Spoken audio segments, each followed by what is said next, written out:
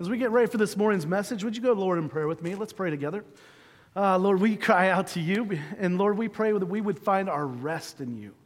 Father, some of us come in exhausted this week, and we just need your Spirit, Lord. We need your encouragement. We need the strength of your word, and I pray, Father, that we would be that for one another, that you've given us gifts to be used for your kingdom and for the glory of God, and so we want to be that. So maybe we minister to one another that are feeling broken or beat down today, and we would care for one another and encourage the body, Father. That's what you do. Father, I pray that we would listen to your word and not just hear it, but it would impact us so that we could go out and live it out for you.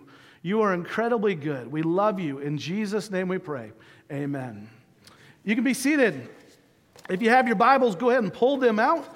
We started a series last week in the book of Judges, so we're going to be in Judges chapters 2 and 3 today. As we get going today, I was just wondering, how many of you are lefties? We got any lefties out there? Raise your left hand if you're a lefty. Okay, celebrate that hand. Okay, we got some of you out there. All right, I learned this week, Ashton's a lefty, and I also, I grew up, my dad was a lefty, and so, there's some advantages, but there's not very many, okay? There's a lot of disadvantages to being a lefty, and I don't know if you recognize this, most of us righties never even think about these things, right? But it feels like to those lefties, we live in a right-handed world, right? There's just advantages, things that we have. Think about learning to write. Have you ever seen a teacher that, was left-handed on a dry erase board? It's like they're dragging their arm across and it just keeps erasing. And you're like, wait, that's got to be difficult. I've been told that scissors are incredibly awkward, okay? Mostly they're meant for right-handed people. You put them in a left hand, it just doesn't feel right? And then, a lot of things that right-handed people take for granted. I've been told that playing cards, it just kind of fans out better for a right-handed person. The numbers are kind of hidden for the left-handed person, and so it's frustrating to them, And another one is clothing, zippers. It seems like your coats, they have these little flaps, and pants have these flaps, and it's like the left-handed person have to, dig around and find that zipper. It's kind of frustrating. They get bitter about these things. Us righties don't even know about them, right?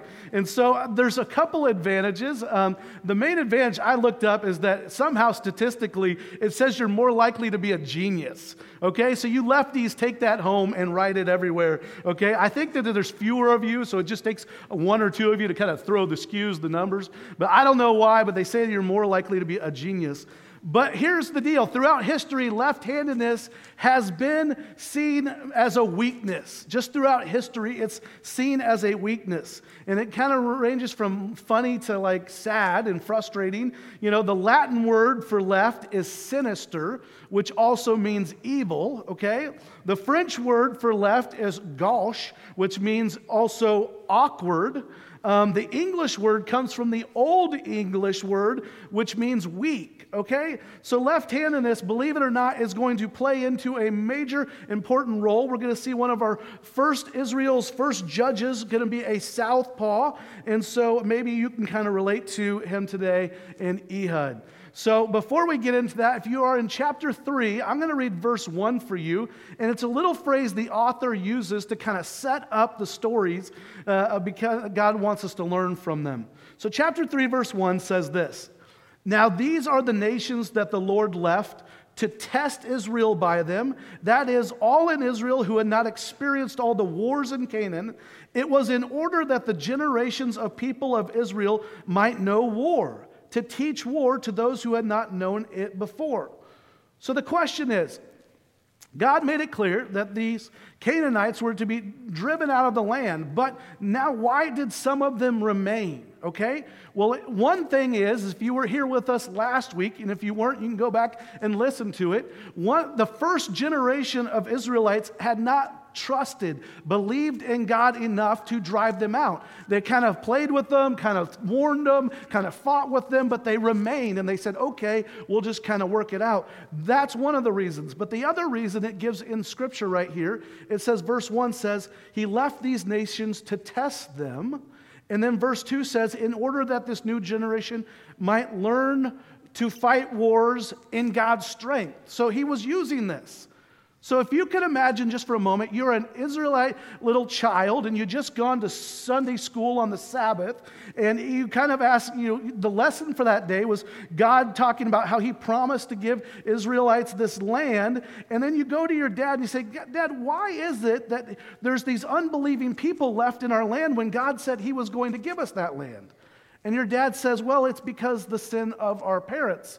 And he says, well, the kid says, that's not fair. Those were their sins. That's not our sins. Why didn't God just kind of send some plagues and wipe them out, right? The answer is to test us, to see if we would believe that, to trust in the Lord as we fight these battles, that he is in it with us, and to trust in the Lord. So do you ever wonder why God doesn't just cure us of sin and just bring on heaven, and where we are going to have no more pain and be living sin-free? Well, in part, it's because he wants us to learn to struggle against these things in this world with his strength. That's what he's trying to teach us to do, to rely upon his grace and not just our flesh. The Apostle Paul, he talked about, God leaves trials and weakness in our lives to humble us. Could you imagine if we just immediately sometimes he uses these lesser sins to struggle in our lives for a little while so that we don't struggle with a major sin, maybe like humility, okay? And pride that could be kind of built up in us. And he's saying, that's what I'm doing here. I'm humbling you through it. I want to use these things in your life. And so the story of Judge and every judge, in part, is to know that we are going to fight the fight of faith. And that's what we're going to see here.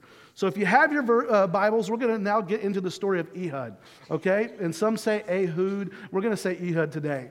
Chapter 3, verse 12 is where we're going to begin. And this is what it says.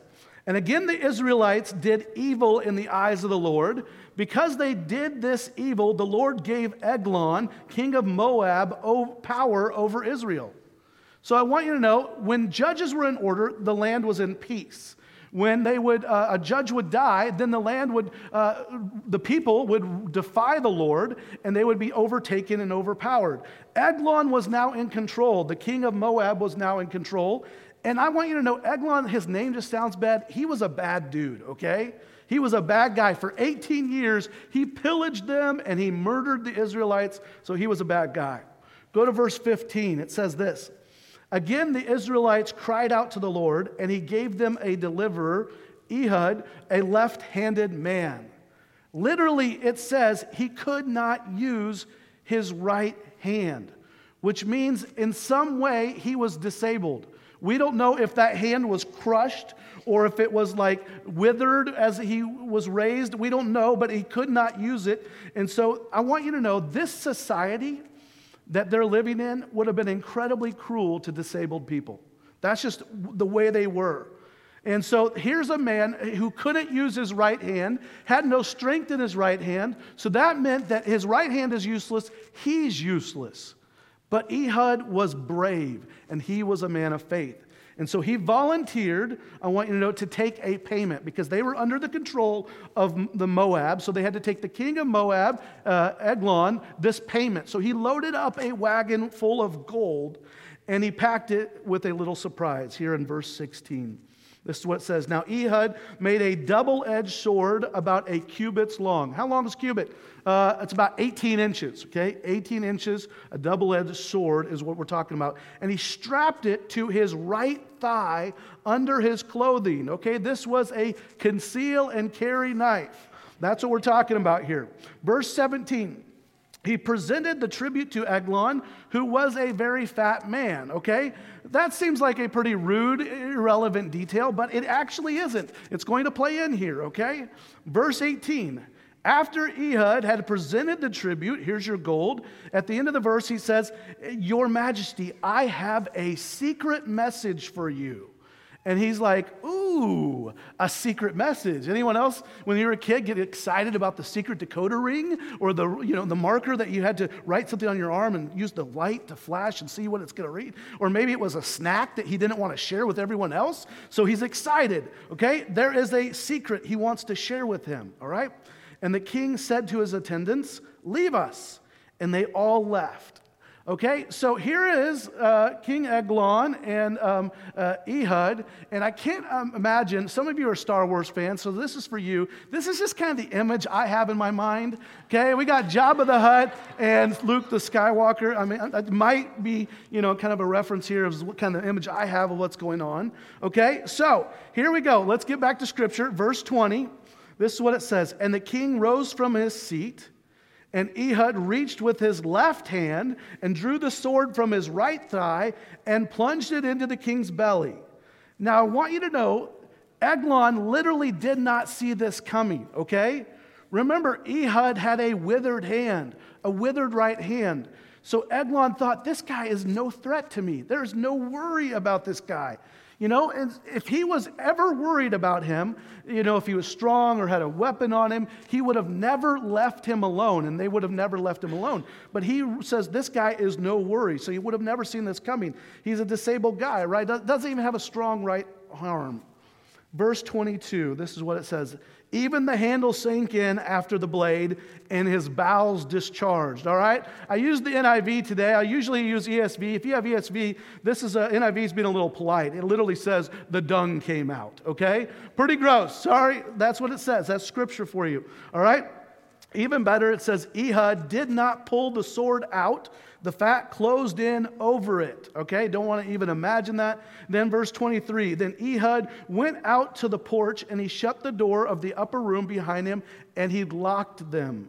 Okay, and then verse 24, after he had gone, the servants came and found the doors of the upper room locked, and they said, he must be relieving himself in the inner room of the palace, because that's probably what it smelled like, okay? So, verse 26, they waited to the point of embarrassment. So if you can imagine, the door's locked and they're like out there cracking jokes, like, does he have his iPad in there? Is he on his phone? What's going on? And so here's what it says. When they did not open the doors of the room, they took the key, they unlocked them, and they saw the Lord fall into the floor dead. Well, by now, Ehud had made his way safely away from the palace. He rallies Israel, and they rise up against the Moab. And here's what happens in verse 30. That day, Moab was made subject to Israel, and the land had peace for 80 years. Wow, what a story. Okay, so we're going to get some lessons from this. If you have your bulletin, you want to write down some notes, I got 5 lessons that we're going to see from this spiritual struggle of a left-handed Savior. The first one I want to start with is very, very important. Number 1, I want you to see God's Savior would come in weakness. Just for a second here, I'm going to point out the trajectory of where Judges is going and where it began. If you notice, it's very unexpected, but the book of Judges opens up with Joshua. Joshua was a mighty general, okay? He was a mighty general. He led a strong Israelite army, and he was exactly what you'd think of the ultimate warrior leader. And then he was lead the people of God. And then he died. And then a couple chapters into Judges, we have the first major story of Ehud, a left-handed crippled leader. And he doesn't even fight with an army. At first he goes and he kills Eglon himself. And then he gets the army involved and they overtake them. The next one we're going to look at next week, we got Deborah, and we're going to see that, she's going to shatter some common Israelite conceptions of strength. But Deborah and Barak are going to lead only 2 of the tribes, not all 12 of them, like everyone else had been leading, only 2 of the tribes into battle. After that, we're going to have Gideon. Okay, and Gideon is a timid leader at first, but then God tells him to whittle down his army to only 300 men, and then with 300 men, he takes out the entire army of Midianites. Okay, and then we have Samson, who by himself takes the jaw of a donkey bone and takes out the whole Philistine army. And then after Judges, we will come to David. And you see a scrawny little shepherd boy who writes songs, and he defeats a giant all by himself. Did you see kind of the progression and the trajectory? It goes from strength to weakness. From Israel, winning these battles under the direction of a great warrior, to now all of a sudden they're under the leadership of a small shepherd boy who will defeat the enemy all by himself. So sometimes our Savior, Jesus Christ, is going to come in the most unexpected way. Just like Ehud, who was left-handed. He didn't look like he needed power, but he was unexpected. And just like that, we have an unlikely Savior in Jesus Christ. Isaiah 53 says that Jesus, there was nothing in his appearance that would attract us to him. He was despised and rejected by men. So you would have never, if you looked at Jesus, you would have never said, there's our Savior. You would have said, you wouldn't have said, most likely he was very poor. He was probably not very tall, and he was probably not that good looking. He was common in appearance. And he achieved the victory all alone like David did on behalf of his people, for his people. And he was crushed by his enemies not due to his own weakness like Ehud. So I want you to see, just like Ehud's victory here, it was a complete surprise to Eglon. Jesus' victory is a complete surprise to evil. Real quickly, evil did not see this coming, okay? The Roman political leaders, Jewish religious leaders, they killed him, and they put him in the grave, in the tomb, and they put the stone in front of him. They thought, we're good, we took care of him, he's done. But Jesus pulls out the dagger of resurrection, and he stabs it right into the power of death in the heart. That's what he does. And Judges tells us that God's going to send salvation in the same way, where a lot of people are not going to expect it. A lot of people might miss it. Because the Jews wanted salvation. They wanted a mighty warrior king that would come and alleviate all their oppression. That's what the Jews wanted. Okay, the Greeks, they wanted a philosopher savior that would come and enlighten them and give them wisdom beyond anyone else. But nobody expected a Savior who wouldn't even own a home and died a criminal's death. And so, friend, it's very unexpected today. Someone asked a professor, that didn't believe in the Lord Jesus, why don't you believe in Jesus? What would make you believe in Jesus? And he said, if he had ended all suffering. So we think, that's the limitation. It's the suffering. And friends, we go through hardship. And some of you are going through sickness right now. But the thing is Jesus came not to solve all of our little symptoms. He does that by solving the major problem of death itself. And that's what he abolishes. So now that we can say, death, where is your sting? Death, where is your victory, right? The sting of death is sin. The curse of sin is the law. But Jesus abolished them both. I want you to know, the whole of Scripture, the New Testament, the Old Testament, all points to Jesus, okay? So what amazes me about the Scriptures, you could look at all the prophecies. There's 300 prophecies in Scripture that tell specifically what is coming in Jesus Christ, our Savior. And it's mind-blowing if you looked at the statistics of all those prophecies.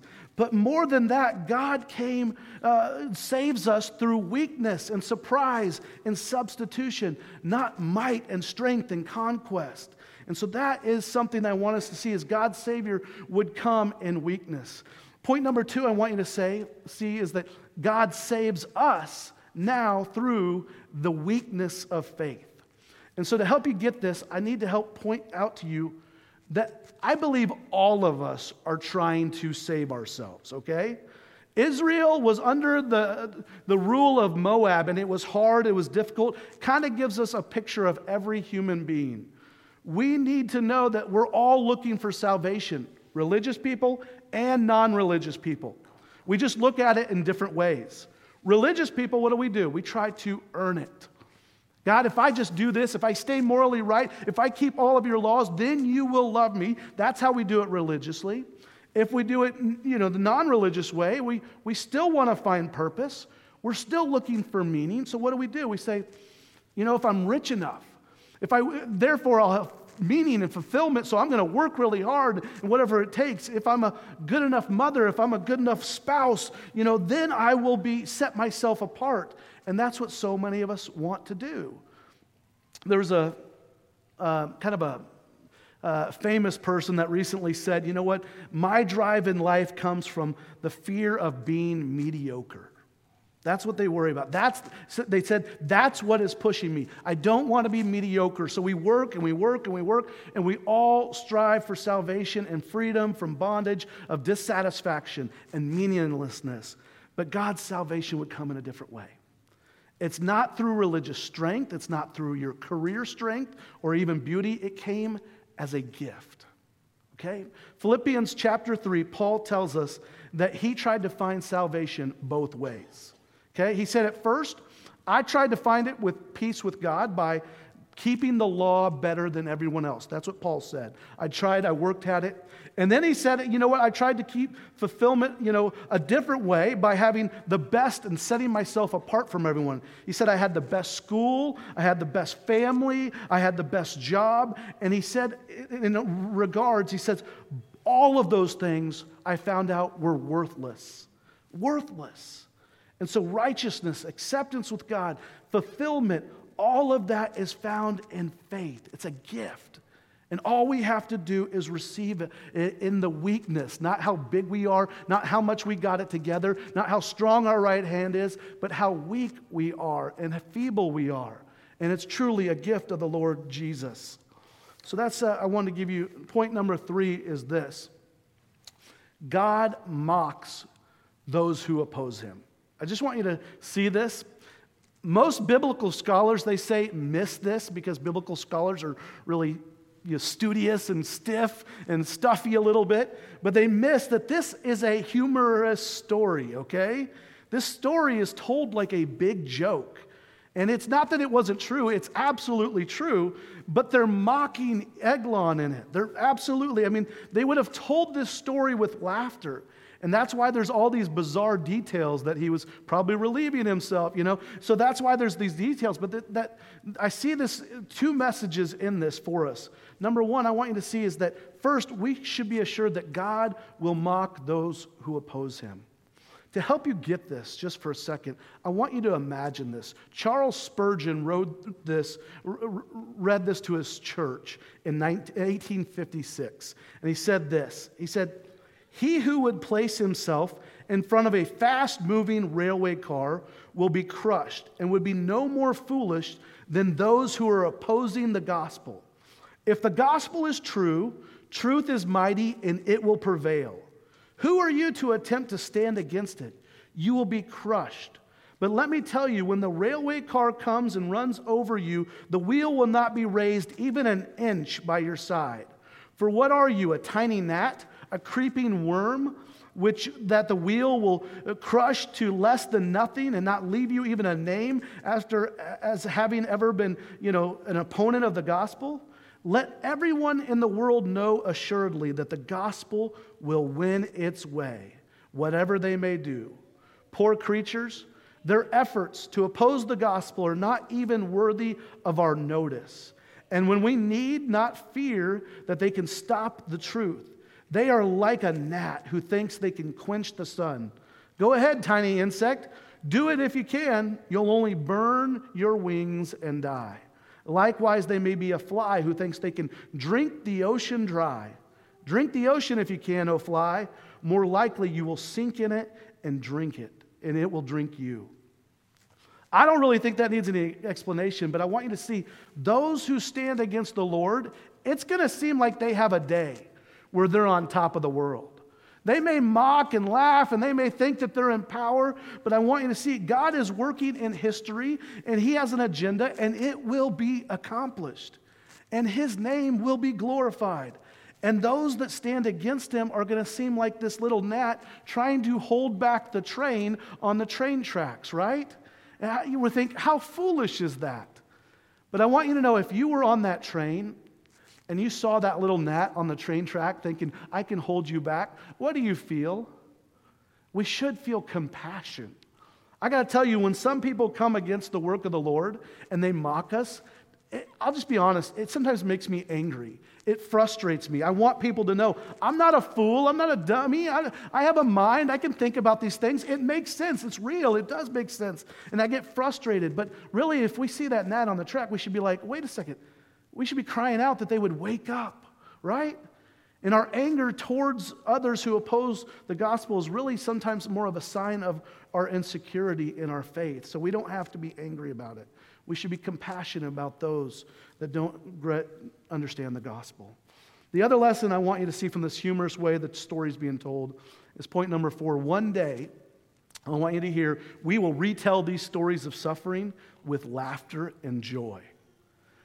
The oppression they were under the king of Moab, okay, was hard and real and bitter. But they were now telling the story in the scriptures with laughter. And they look back at this painful chapter, and now they're retelling it with actually a glimpses of joy and little flickers of joy in it. And I want you to know, some of you are in a season of pain right now and hardship. And I want you to know it's real. I'm not trying to belittle it in any way. But I want you to know one day, there's going to be a day when you retell these stories without tears. God's resolution to our pain will make this oppression that we're going through right now seem very, very trivial. To help you get this, there's a guy, C.S. Lewis, and this is the imagery he gives us to kind of understand this point. He says, it's like a bad night in a cheap hotel, okay? Have you ever spent the night in a cheap hotel? I have, okay? I'm just telling you, my family, we would grow up, and my parents were sweet, and we didn't have a lot, but they would try to take us on a couple vacations throughout the year. We would drive all the way to Florida. Sometimes we'd drive through the night. We would drive as far as we could, and then we would pull over in whatever town we're in, and we'd look for the cheapest hotel. Okay? I had 3 older sisters, okay? And so sometimes we had a dog with us too. And there's usually what? In a hotel room, there's 2 beds. And we would stay not in these hotels. We would be in the motels with the door on the outside, right? And so we'd look for those, and sometimes we'd go in. But when there's 1 bed for the parents, right? And the 3 sisters, guess what? They got the other bed.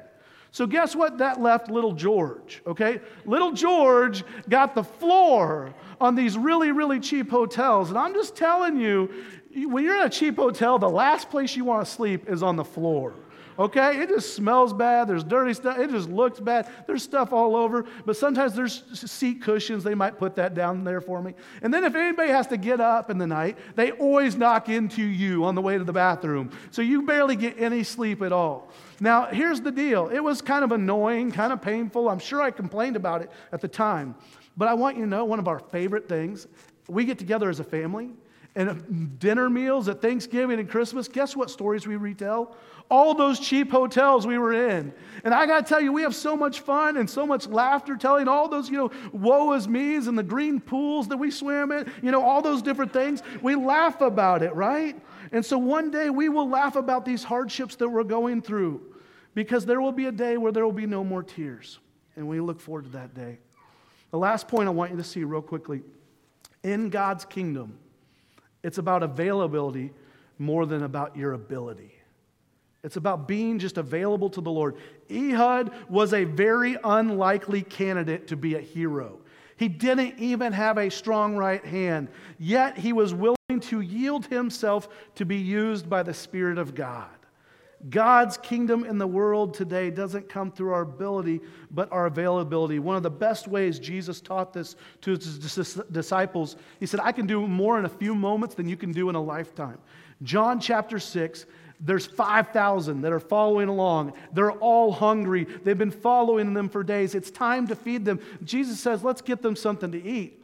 And Philip kind of laughs at him. He says, Lord, we could all go work for 8 months and not have enough to feed all of them. And so Jesus, what does he do? He takes this little boy's, bowl, or this Hebrew Happy Meal, and he takes this meal and he, makes this miracle where everyone is fed. And it's the only miracle that's recorded in all 4 Gospels. And he's trying to teach them this pattern of ministry, not because one day there are 1,000 or 10,000 more people. It's because one day there's going to be millions of people starving for the gospel. And what they need is not more, the power of some certain people. No, it's what God can do through us as we make ourselves available to Him. God advances His kingdom not through human strength and our might of our right hand. No, it's through our weakness. It's through our left hand, the weakness, and we make those weaknesses available to Him. We're just vessels that He wants to use.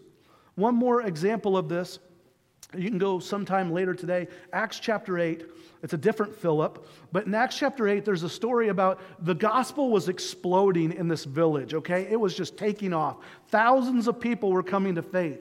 And then all of a sudden, an angel says, Philip, I need you to go, and I need you to go this dusty road out here. And he's like, wait a second, all this, all the ministry's exploding. Why would I not stay here? It's just ministry's getting hot. And he says, no, I need you to go out to this road. Well, he goes out to this road, and he does it. He obeys in obedience. And he goes out the road, and there's an Ethiopian eunuch. And he meets him, and he gets on the chariot, and he explains the scriptures to him, and he comes to faith. And church founders, Eusebius would say, all of Africa has come through the gospel because of Eusebius, this man coming to, the Ethiopian eunuch coming to faith. It's unbelievable. Because he made himself available, because he was obedient. And that's what we need to do. And you may think, you know what, I don't have a lot of talent. I just don't have a lot of talent. Well, let me tell you, it's not about what you have, it's about what God can do through you. Make yourself available to Him. So if you yielded yourself to the Lord today, ask God, how do you want to use me? What ways do you want to use me? What have you been putting on my heart that I've been reluctant to obey? And just do it. Do what He's called you to do. And I want you to know, God works in this world through ordinary people. Just obeying Him in ordinary ways. Maybe it's faithfully serving as a mother. Maybe it's faithfully sharing Christ with a friend that you just know and you've been burdened with. Or maybe it's faithfully caring for a neighbor that you just love on. You just continue to love on. You check on them. You pray for them. And maybe it's serving in our kids' ministry, serving in the nursery, whatever it is. It might be filling up somebody's tank of gas because they just don't have enough for that day. God takes the weak acts of obedience and He infuses His power into them. So it's not about what we can do with our right hand of ability, but really our left hand of weakness, being yielded to a God and saying, hey God, I'm available. How do you want to use me? So have you discovered the secret of Christianity? That salvation comes not by our strength, but by a gift.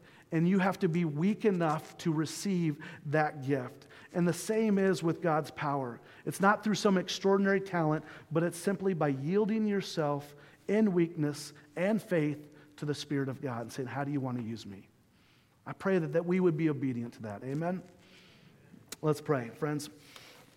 Lord, we thank you for this morning. We thank you for your word and even bizarre stories that are told with a little bit of comedy in them, Lord. And Father, help us to understand that, Father, it's not about our strength, our weakness. It's about our weaknesses, Lord, making ourselves available to you. God, you are strong enough to use us, weak vessels. And Father, I pray for those that haven't received you as a gift today, that they would turn their life over to you and submit. And like we talked about last week, belaying, rock climbing, and just jumping into the arms of Jesus, that we would trust you fully today and receive you as our Lord and Savior. Father, we thank you for your grace and your mercy. Use us now. Use us in this kingdom. Use us in this community for the name's sake of the gospel and the good news of Jesus. We love you. In Jesus' name we pray. Amen. Hear the benediction.